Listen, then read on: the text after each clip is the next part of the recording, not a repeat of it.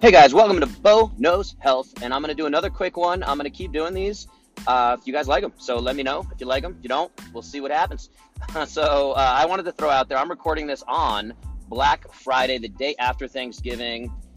When these holidays come around, especially here in America, if you're listening from international, welcome, welcome. And we appreciate you too, of course. And you probably have some other version of these kind of social situations where food becomes the primary. So the main thing I want to talk about today is my 5 pillars of health, which if you've listened to my stuff, I feel like actually I don't talk about it enough. And I think it's vital to reiterate these concepts, these foundations of how I think about working with clients and sharing these bigger concepts. So big concept, 5 pillars of health, 3 kind of physical, 2 in the mental space. Talk about the mental ones real quick. Mindset, just how you think about the world, growth versus fixed. If you're going to any kind of mental health struggles, just that mindset piece is significant. The other part of that is connection. So internally, what you can control is a mindset. Externally is how you connect with other people, whether that's family. Again, we're talking about Thanksgiving yesterday.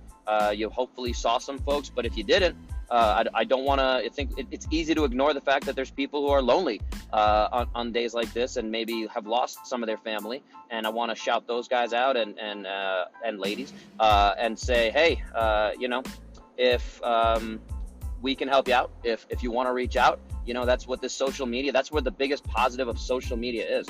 It gives us a little bit of a connection. Sometimes it's a little artificial, can be superficial, but it's still a little bit of a connection, and connection is super important. So mindset, connection are 2 of the 5 pillars. The other 3 are just movement, right? I'm a physical therapist. I'm a strength and conditioning guy, coach, whatever terms we're going to use. I still struggle with narrowing that down after all these years of being in practice and in the space, over 2 decades in the space, and I still don't know what to really call myself.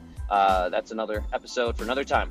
But movement is kind of that first physical piece, right? The more you move, motion is lotion, all those great things.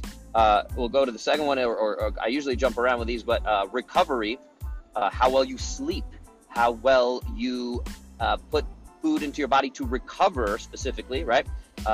Those are all vital pieces of your recovery that ties into mindset, that ties into breathing practice, all these different things of recovery, whether you're getting massages, whether you're getting acupuncture, whether you're getting dry needling, all those things. So the last one is the nutrition piece, which is not just for recovery, but just how we fuel our bodies. So I think it's important to really understand how nutrition works.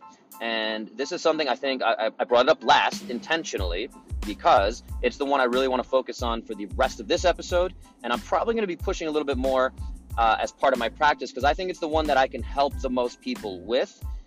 Movement, I want to help everyone with as well. I love giving movement scores, movement report cards, doing really basic, in my mind, movement assessments that probably is much more thorough than everyone else has thought of or been through in terms of movement screening.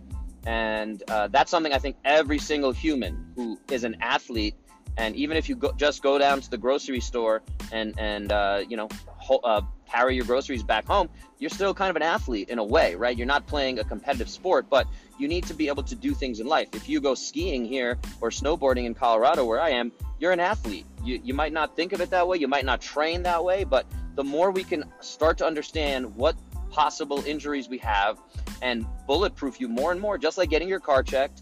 I'll always use these fun analogies.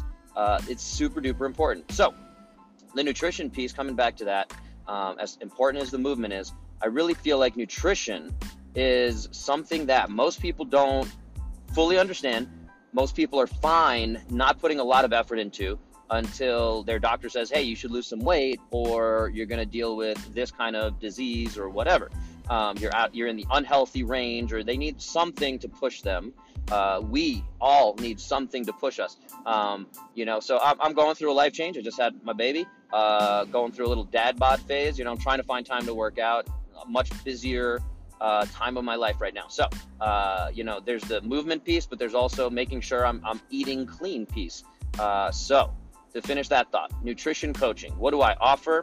My experience. I've been playing in this space for a long time. Back before I found some of the newer systems that I use, I was relying on Men's Health, and that was kind of my Bible. And my friend Corona, who co-hosts the Demand Better podcast with me, we kind of bonded over the fact that we used to like use that as our encyclopedia. We would highlight it. We would cut out articles. We'd be like, oh, this is the thing, right? I need to make sure I'm eating low-fat yogurt. They told me so right here.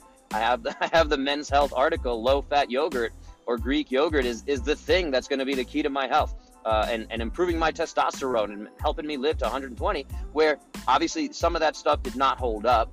And again, whether that was a accumulation of me gathering more knowledge and experimentation and understanding how food science works, or just an accumulation of the science evolving, which is something that always happens. And so without going into too many tangents there, coming back to it, I've been in this space for a long time. Precision Nutrition is a certification I have that I really, really like, and talks about habit formation, habit building.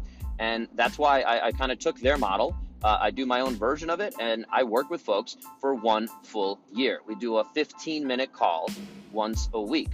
So if that's something that you're ready to commit to, let's jump on the free call and see if that makes sense.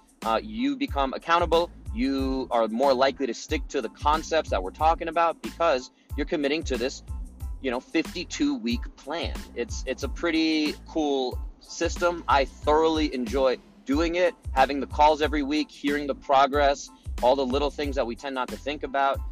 Your voice sounds better. You have less phlegm. Your joints hurt less. You're able to move more. You're PRing your physical workouts because of the changes we're making week by week. So it's all very thought out. It's very drawn out over the course of 52 weeks. We're trying to do a new habit every week as we go. Whatever struggles you're having, we talk about. We go through the concept. So it's a great program. If you're interested, let's jump on a call. You should be a link somewhere down below, above, wherever you're watching, listening to this. The other one, I'll just say it here, is Calendly, CALENDLY.com/FitCare, FITCARE. FitCare is my brand that I, again, want to really push. Is if you care about your fitness, and to me, nutrition, movement, recovery, all goes under fitness, as well as mindset and connection. Those 5 pillars of health and fitness. So if you care about your fitness, you can avoid the health care space. That's Fit Care. So Calendly.com/FitCare. If you want to book a free call with me, whatever my availability shows, find a time. Let's get on a call and see if this nutrition concept will work for you.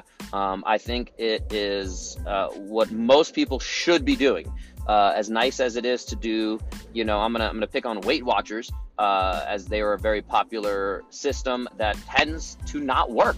It might work, and how do we define work?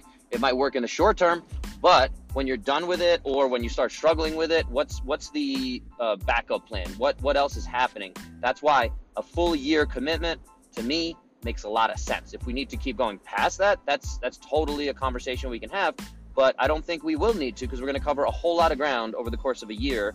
52 lessons, if you want to call them that, 52 habits that hopefully become second nature. We're talking about shopping lists. We're talking about all these versions of how do we improve your health, fitness, nutrition, all the things we're talking about. We started talking about the 5 pillars of health. It all comes back to that.